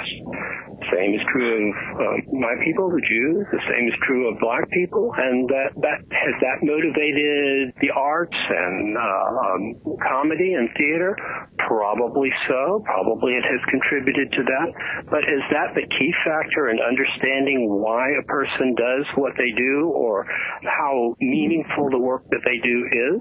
Absolutely not. And I completely reject that. Totally. Out of hand. Bob, you want to have a response before we move on? Well, I mean, I spoke with some people that are in the gay community and who know a little bit about Barker, and I draw my conclusions from what I've gathered as far as reading, as far as talking to other individuals who knew Barker, and the one handicap I have is I couldn't speak to Barker myself. So I believe that that's a central part of Barker's character. I'll tell you what should we take away from the life of Gray Barker? This is an area where we can discuss it, but this is an area where we only have a few minutes left, and we understand there's a little bit of disagreement here, but let's just see what can we take away from the life of Gray Barker, whether you see this film or not, and I hope most of our listeners will. You know, I like to think of my work as very, very original and original contributions. Long before I wrote my first book, Secret Cipher of the Euthanaut, and I didn't discover this until afterwards. Gray had written something. You know, one of my things is that the phenomena in the occult world and the magical universe and UFO and UFO-connected phenomena such as the Men in Black are part of the same spectrum of things in a different context. Gray had written probably he wrote it in the last year of his life. He said, and I quote, "Any writer expressing pat explanations has just never studied an occult tradition in which the MIB are firmly established. As military secret weapons theories can never explain UFOs, which have been seen from the dawn of recorded history, the CIA cannot be responsible for the MIB, who have, down through the centuries, meddled into our affairs, and just as they do today, scared the living daylights out of us." That's the gut of the UFO mystery. And whatever his motivations, that's what Gray's legacy is, to put us in touch with the gut of the UFO mystery. Bob, what do you think we should take away from the film and the life of Gray Barker? Well, I think Gray, you know, as we touched upon, did have that sense of wonderment and awe, and he projected this entertainment. And I think that you really get down to the root, you know, coming from an outsider, because by no means am I an expert on the field, but I think with Gray Barker, what you get is a sense of the UFO community, the characters in the field, and these early stories that grow out of it. And I think that's Gray Barker. Jim, what do you think we should take from the life of Gray Barker? Well, I just want to state that most people in the UFO field, and certainly most people that knew him at all in his hometown, did not know that Barker was homosexual. Obviously, he did not talk about it. He was perhaps somewhat ashamed of it. As far as I was concerned, I found it mildly amusing. I don't know how to explain that, but I was not offended by his homosexuality, nor was I attracted to it. It was just an interesting part of his character. All I can say is he was one of the best friends that I have had in my life, and I've had very few close friends, and I was very sad when he obviously was going downhill in his last months and years, and I was very sad indeed when he died, and that's really about all I can say. It was wonderful experience, and it's part of my memories, and such it will always be, and I'm glad that I knew her. Greg, you want to make a comment about how Gray Barker might have influenced what you do? Well, mainly it's the attitude to have a sense of wonder, have a sense of inquiry, and also, very importantly, not to take it horribly seriously, because there aren't really any answers, and there probably aren't likely to be maybe in our lifetimes. There might be some.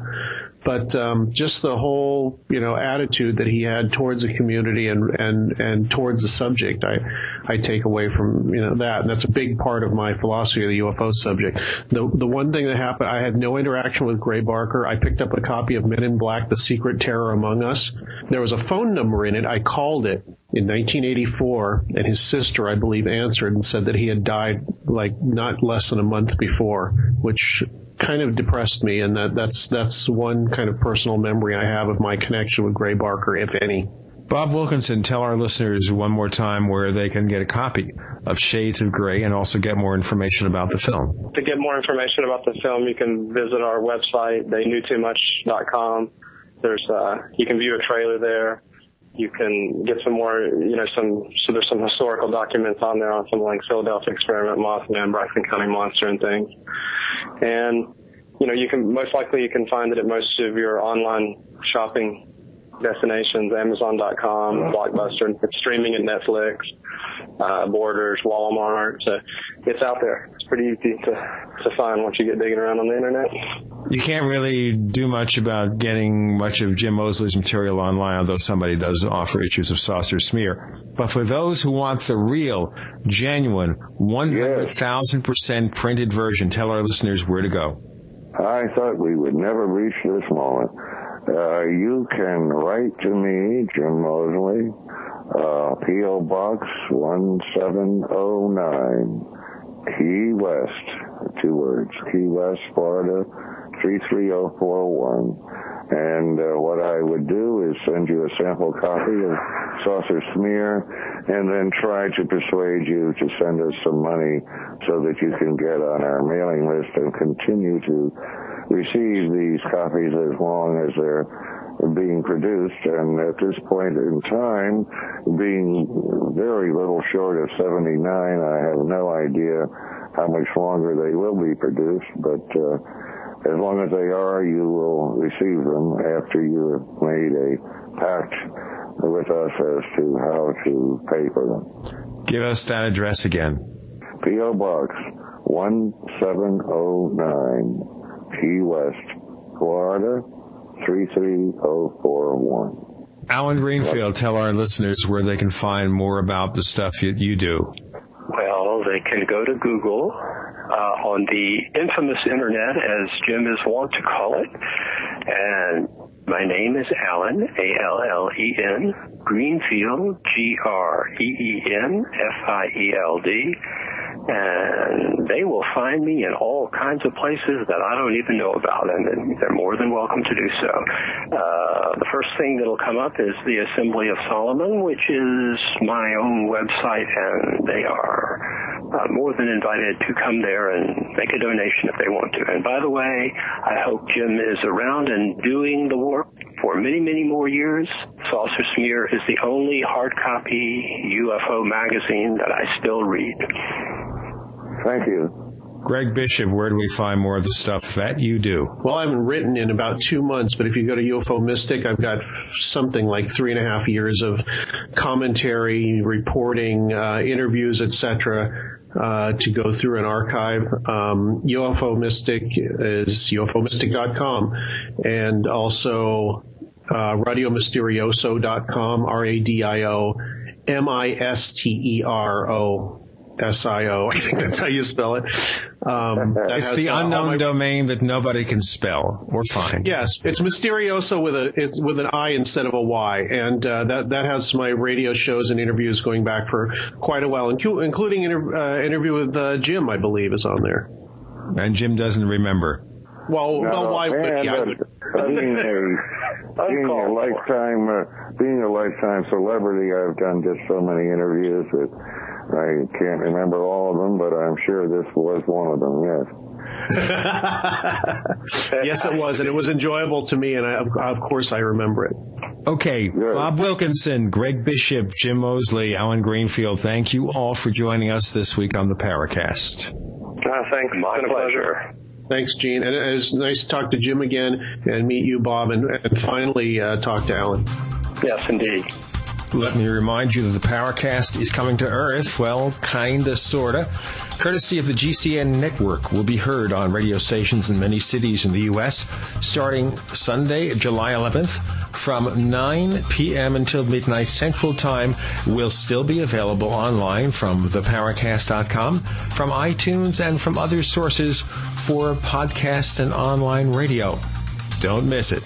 The Paracast coming to Earth. The Paracast is a copyrighted presentation of Making the Impossible Incorporated. Tune in next week for a new adventure in The Paracast.